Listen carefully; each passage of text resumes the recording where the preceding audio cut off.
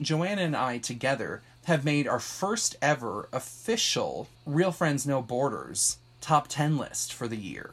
Da, da, Da, da, da, da. This was very scientific.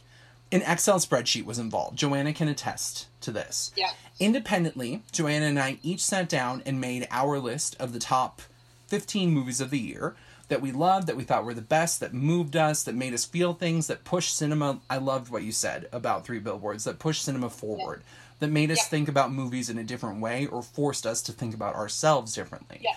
And interestingly, our lists are very similar, but then there are some real differences.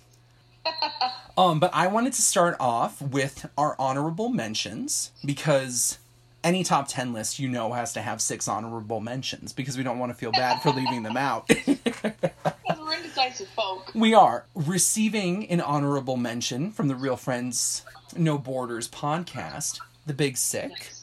Yep. I love that film. I thought it was beautifully written. I thought it was so human and so personal.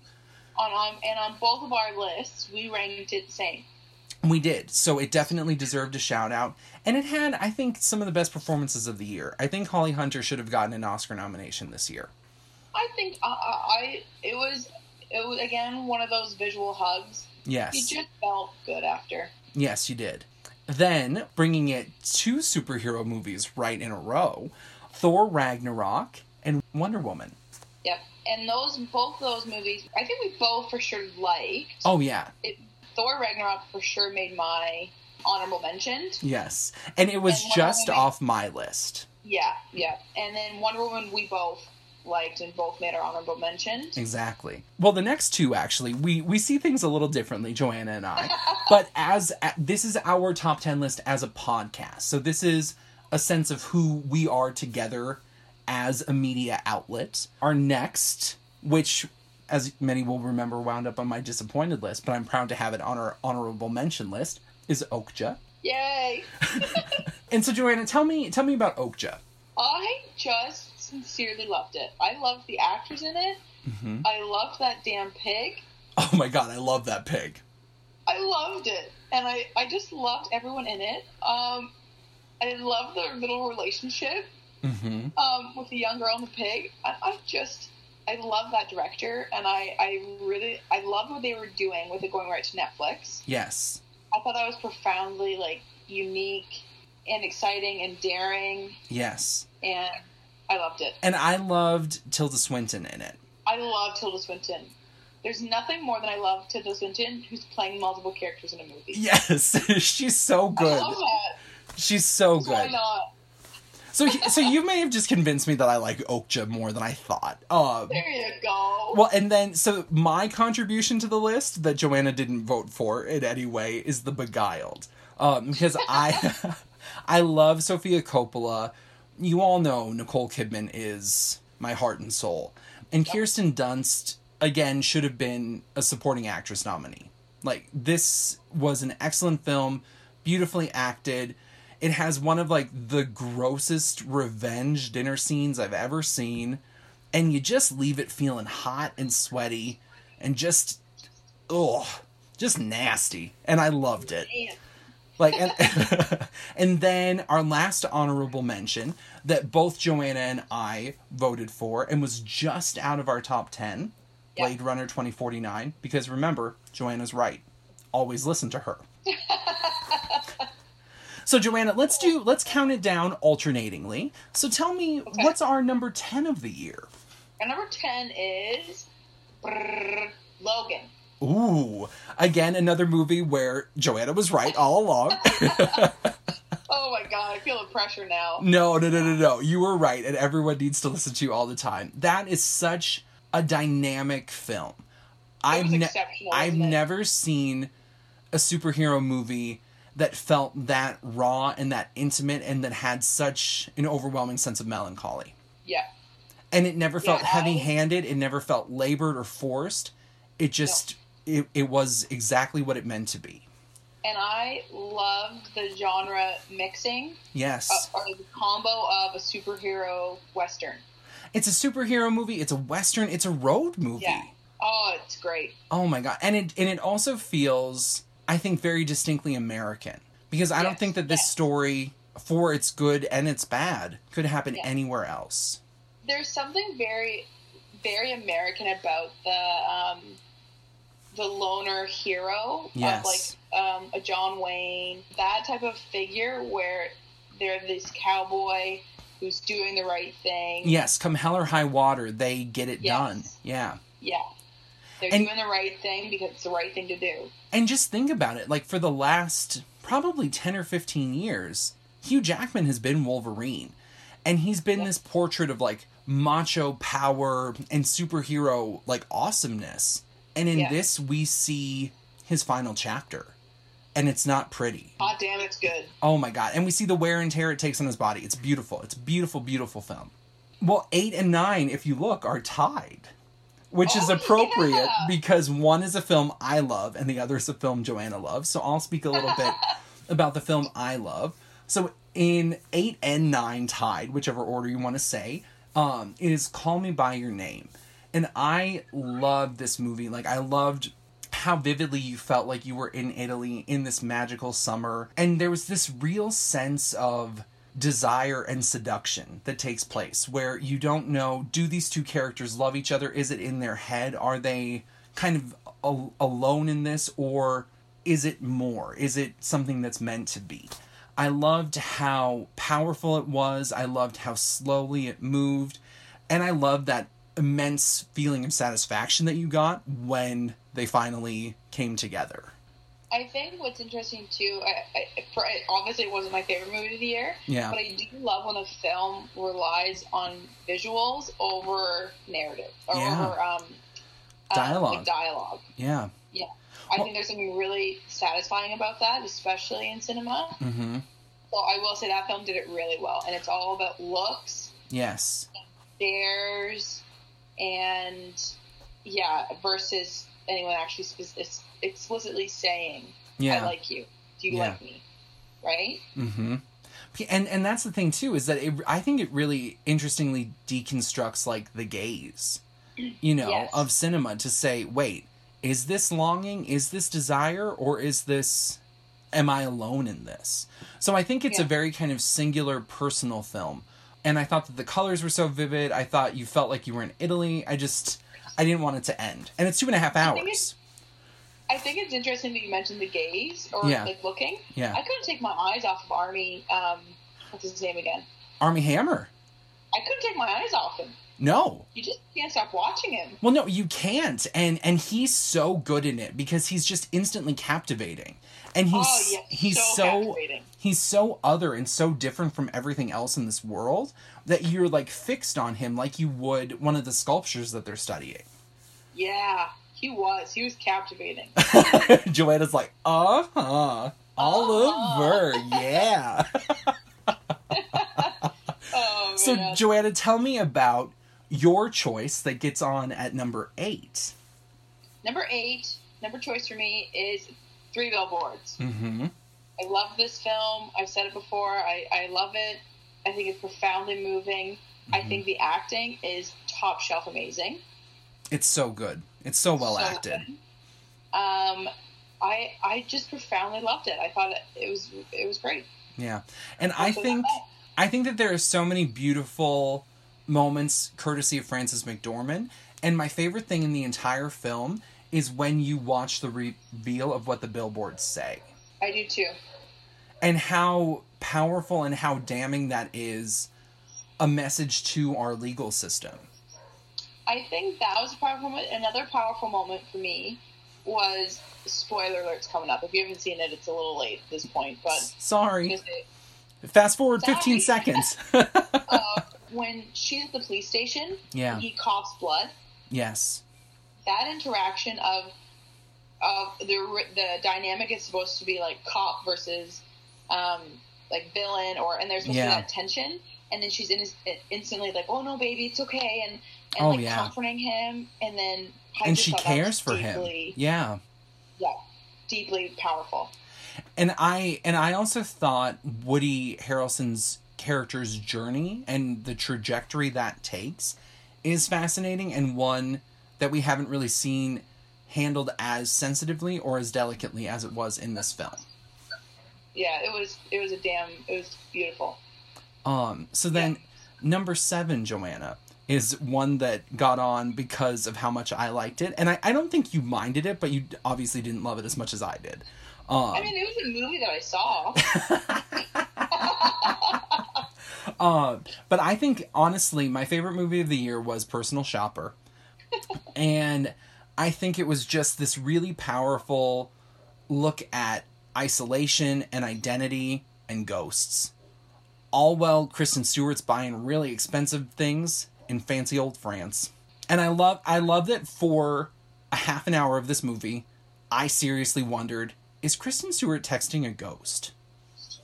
And I know that sounds nuts. If you haven't seen it, you're probably like, what the hell is Sean saying? But it's beautiful. And since we talked about it in a past episode, I won't dig any more into it, but I just had to give it a shout out because I think that was a singular moment for me where I walked out going, I've never seen a ghost story like this. I've never seen a movie like this. Huh. So what's next, Joanna? Or, sorry. Yes. Anyway, I was just thinking back to that film, and I was like, huh.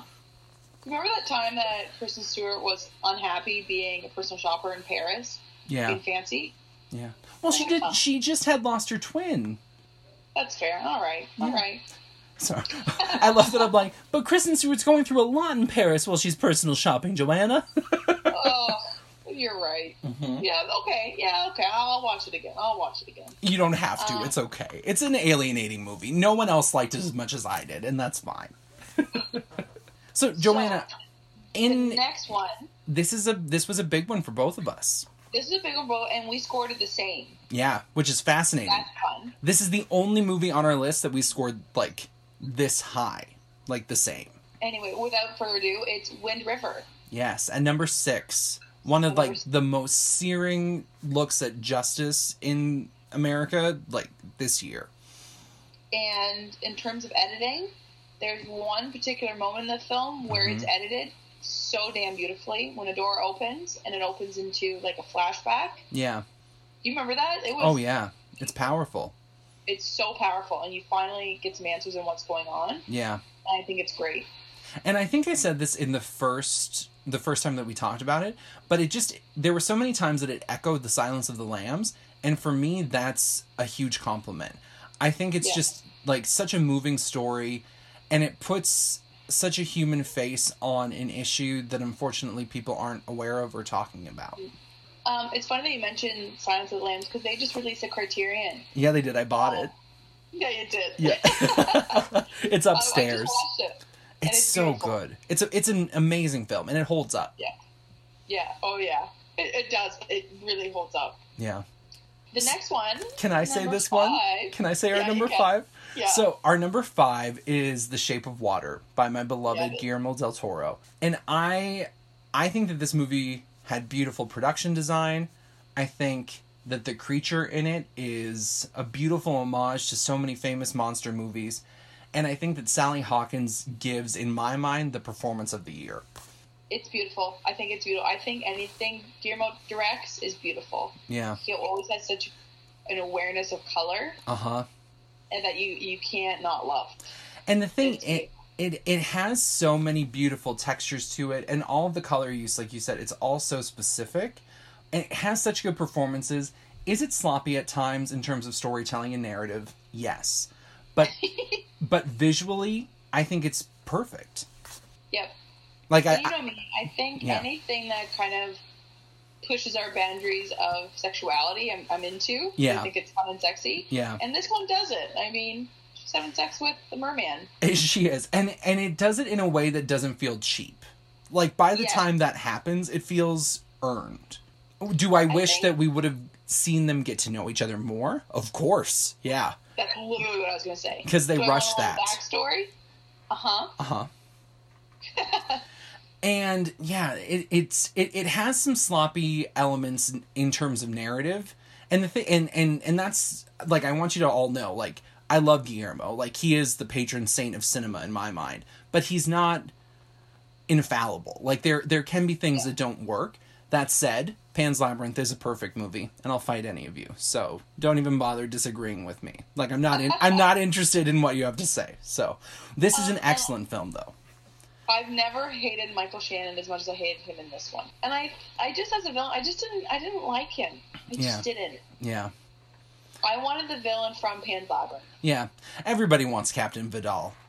Oh man, he was despicable, but in a really Yeah.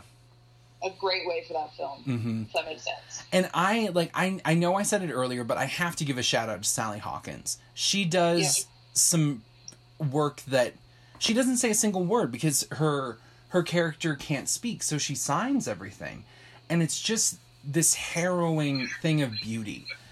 Yeah. And he's always said that he wants to just focus on the visuals, and I think he found such a creative way to do that, where he tells her entire story so beautifully only through her face and through images. Yeah. I feel like I just got choked up saying that. I was just like, oh my God, you did it, Guillermo. It's beautiful. So Joanna, tell me about our next film, which was super high on your list, and also very high on mine, but not quite as high as yours. It was very high on my list. Mm-hmm. I love it, hands down. Yes. I wholeheartedly do not understand. It's Star Wars: The Last Jedi. Yes. It was a damn treat. It's a beautiful film. I loved it. The last meeting of Luke and Leia, that throne room fight scene. Adam, Oscar, Daisy. All of them. Everyone. Laura Dern. Oh, yeah, Laura Dern. Yeah. Yeah. No, I think incredible performances, beautiful visuals, incredible special effects. Incredible special effects. And there's a sequence in which a major spaceship gets destroyed, and something happens cinematically that is, honest to God, perfect. That and the Red Throne Room. Yeah. It blew my mind. Like, my jaw was, like, it was on the floor. I could not process anything else. Yeah, I 100% agree. It was beautiful. Yep. So then, our next film, Joanna, that we haven't really talked about yet it's so high on our list, it's number 3, Get Out. This is one, I didn't get a chance to see this in the theater. Really? No, I didn't. I know. For me. But I thought it was much better than I was expecting. Oh, yeah. In a really good way. It was very well done. Mm-hmm. It's powerful, it's scary, and it has some really fascinating insights into race in America today. I think the acting's exceptional. I think the direction is acceptable. Mm-hmm. Or exceptional, sorry. It was a real surprise to me. I loved what it did on the genre, too. It was like satire horror, almost. Well, and that's the thing, is that it kept sneaking up on you, because it was constantly shifting gears where you're like, well, what is happening? And what's going on with these people, you know? And then having that central performance from Daniel Kaluuya, God, he was perfect in that role. And Allison Williams, oh my goodness, Catherine Keener, Bradley Whitford. That cast was incredible. Yeah, I totally agree. And then our number 2. Yes. I was surprised on this one. I'm surprised at how high it is on our list, but I loved it. I loved it, Joanna. Yeah, me too. Darkest Hour. Yes. Darkest Hour. Thank you, Joe Wright, for telling Dunkirk's story appropriately. And this is one, Sean, that I was like, Sean, should I see this? And you went, uh-huh. Yeah. And I did. I was kind of like, do I see it? Is it doing the same thing? And I loved it. Loved. And I almost didn't go to see it. I'm going to be honest with you. Because I did a marathon weekend a couple of weekends ago to try and get caught up with all of the Oscar nominees.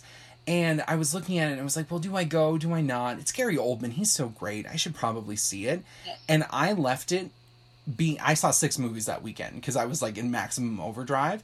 It was my second favorite of the weekend. Yeah. Like, it blew me away. It made me cry. It made me feel things and understand this situation and this history in a way that had never been fully contextualized to me. Yeah. Because it's hard, I think, from our perspective now, looking back on history and understanding the Third Reich and Nazis as we do, and knowing when the war ended, it's hard for me to think that there was a period of time where England almost fell. Yeah. In terms of current, like, geopolitical realities, that doesn't seem like a possibility.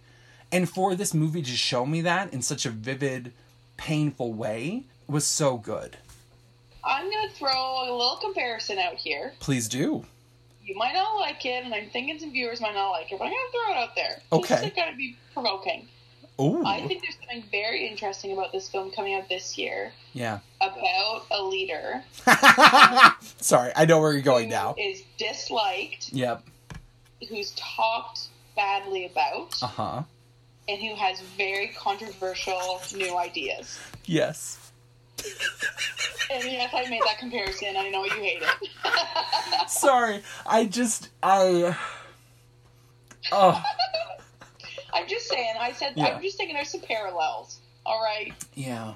So I wonder what the history books will write. I think, but no, I think that that's fascinating, because you're right, at the time, like, people were not fully on board with him. No. And I've got to be honest with you, Joanna. Obviously, I never want to root against... oh my god, I just feel exhausted saying this. I never want to, like, root against, like, the president of my country, because obviously his failures become the failures of our country on a very serious and real level. So obviously I want him to not be horrible, but he's given me very little reason to think he's gonna do it. That Donald, he's got it. And wouldn't it be funny, because you never said specifically who. I wish that you were like, hey Canadians, I'm talking about Justin Trudeau. Justin! And I'm just like the selfish American who's like, Donald, we hate him. No, you read the room right, Sean. You got the parallel I was making there. I read the room. But I also... You read the room correctly. I also will say that living in rural North Dakota as I am right now, I think that my anger is heightened because everyone around me is like, that Donald, he says what we're thinking. And then I go, no, he doesn't. Does he? God. Oh, Lord. So I'm tired and liberal, Joanna. So I'm sorry. I'm sorry. That was so... I feel like we all need t-shirts that say that. Yes. It's great. You'd sell a lot of those t-shirts. Oh my god, we'd sell a lot. Not up here, but I'd sell a lot. Yeah, not where you're from, but generally across the country. So Joanna, let's end this on a beautiful, triumphant high note. Yep. With our podcast's first ever #1 film of the year. Yep. I'm proud to say it. Let's say it together, Joanna. Okay, I'll do 1, 2, 2, 3. 3. Lady Bird! Yay! Greta That's Gerwig great. made something so incredibly powerful and nostalgic without in any way being cliche or cloying.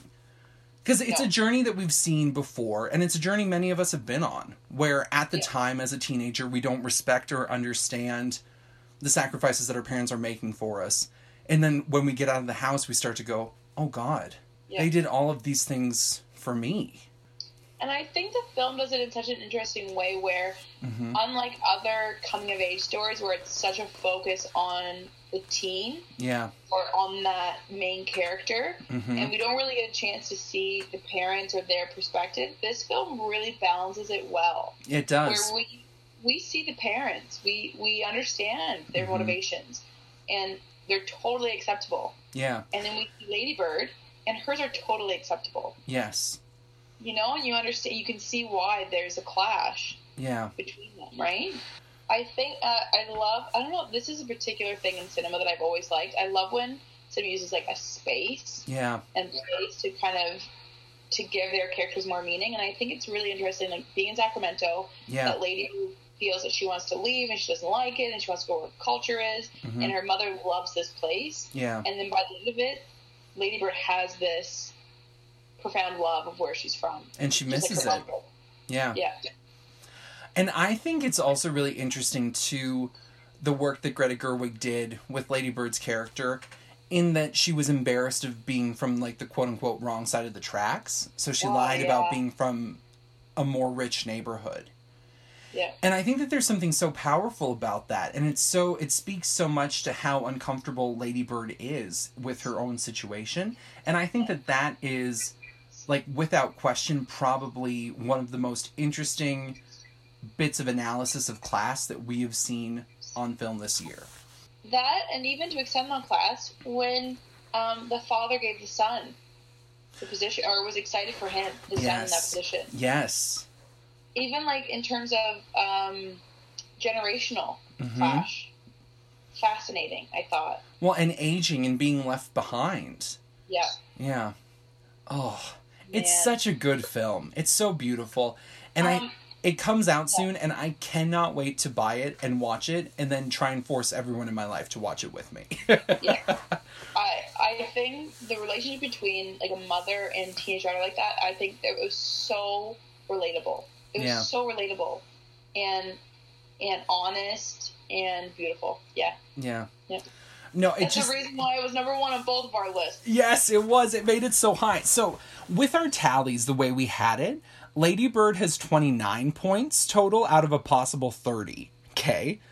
Darkest Hour, which an excellent film that we both loved, the next closest film has 8 less points. We love Lady Bird way more than we loved everything else. Yeah, we did. We did.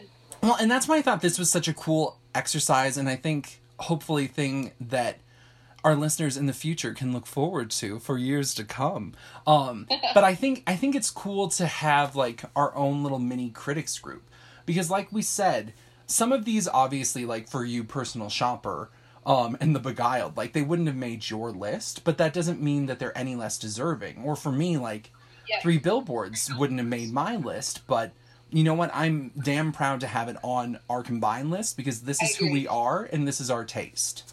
And these are the films that matter to us. Very interesting. I agree. Yeah. And so I just want to give you a digital hug, Joanna, and to our listeners, because this was a project that I think worked out very beautifully. Yep. And if you haven't already, I think there's something very rewarding, like actually sitting down and writing out, or just, like, thinking about what you loved in cinema, you know, that this year or in 2017. Exactly. And to start to look at what are the threads and things that they have in common, and what are the themes that they're concerned about, and what are they really getting at. Because when we start looking at it, so many of these films are concerned with class and race and history. But then also, when we start to look at things that are a little bit more speculative and a little bit more genre-driven, they're also really concerned about who we are and where we're going as a people. You know? Yep. And then there's The Shape of Water that's like, we're about history, but we're also about Gilman.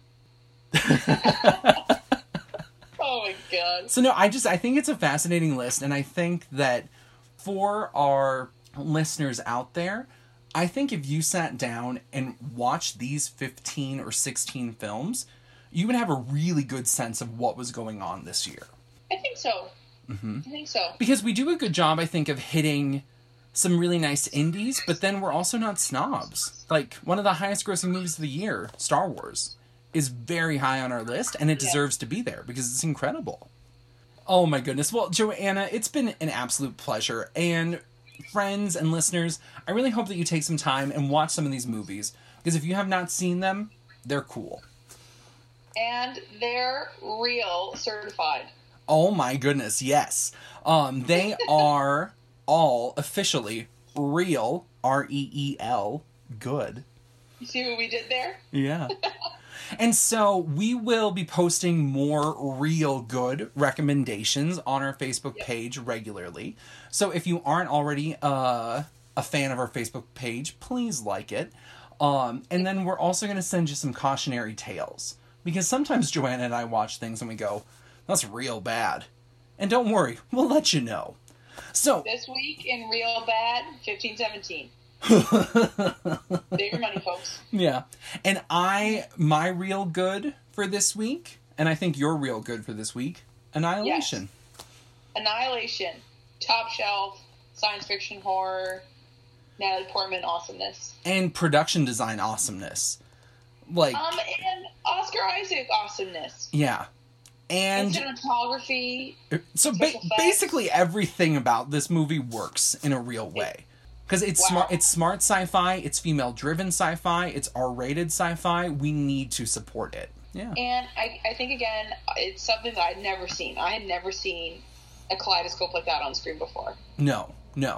And the way that they show how that landscape is changing and evolving. Oh, it's beautiful. Oh my god, it's beautiful, but it's also really, it gets under your skin. Like, it makes you start to feel like, if this is possible, then what else is possible? And it's eerie, and all the performances are so good. So go see Annihilation right now, right now, right now. If you're looking for something a little not as heavy, go see Black Panther. Yes, because Black Panther was incredible, and it is also real good. Yes, it is super real good. And it is a real good time. How many times did I see Black Panther opening weekend? Twice, because it's real good. Yeah, you did. All I have to say is Wakanda Forever. It's one of my favorite Marvel solo movies, and I think it's the best thing they've done since the Avengers. Yeah, it's exceptional. I completely agree. I think whenever I see any of those Avenger movies, any of the Marvel movies, all I'm looking for is them to show me something that I've never seen before. Yes. In terms of special effects, or the action scenes, or, you know what I mean, something new and unique. Yes. And this one did it. And they did it real well. And they did it in a way that's very culturally resonant, and that's really intriguing. But no, I think it's such an important look at race, and also like race in America too. And I think it's so valuable having representation like that that's more inclusive. And I think something that it does really well that Marvel is unfortunately lacking in, and it's the only thing that DC is doing well right now, they have some kick-ass women in this movie. Yeah. Oh man. So my thing, I watched The Walking Dead. So for anyone who watched The Walking Dead, oh my god, I'm completely forgetting her name. Michonne. Michonne. Oh my god. From the beginning, I'm like, that's Michonne. Like, that's her name. Yeah. It's Michonne. Give her a samurai sword. She got this. She's gonna handle this. Yeah, she kicked ass. Oh, I loved it. Yeah. Loved her. And Chadwick Boseman is so good. Like, I think he's such a good actor, and I think he's such a compelling screen presence. Because from, like, the minute he, like, comes on screen, you're just like, oh yeah, you're a king. Yeah, you are. You're, like, the most powerful, smartest person in the room. Yeah, you are. Something else that Joanna and I like, this isn't a spoiler, that we love it, because we've talked about it before, as one of our most anticipated films of the year, and we stand by it because it came out in January and started the year off right. Paddington 2. Paddington 2! I haven't loved a movie like that in a really long time. I loved it. Mm-hmm. I did too. Something occurs in this film, and I'm not going to give it away because it's a treasure and I would never ruin this for someone else. Something happens that made me guttural sob in the movie theater. Like, surrounded by children, alone. Yeah, and the film knew it. The film was like, this will get them. Yeah.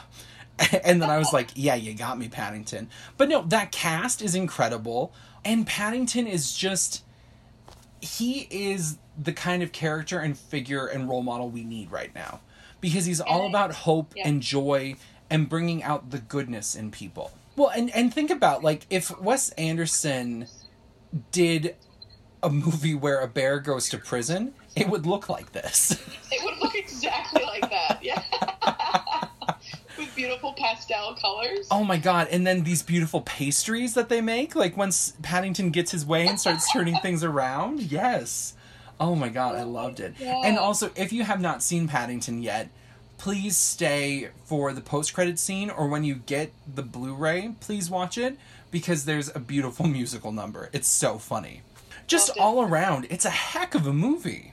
I'm shocked that it was this good, to be honest. I think with sequels, yes, it's so hard to make a good sequel. I do too. I think so too. Yeah. But it really, as weird as it sounds, like, because it's part of the plot, so I'm not spoiling anything. For Paddington to go to prison, like, for a live action cute little bear to go to an adult human male prison, it was really poignant. Like, I felt a lot of things, and Hugh Grant was having the time of his life as that villain. Well, Joanna, I think it's been a lovely discussion. Sure has. And I don't want to talk our listeners' ears off any more than we already have. Yep.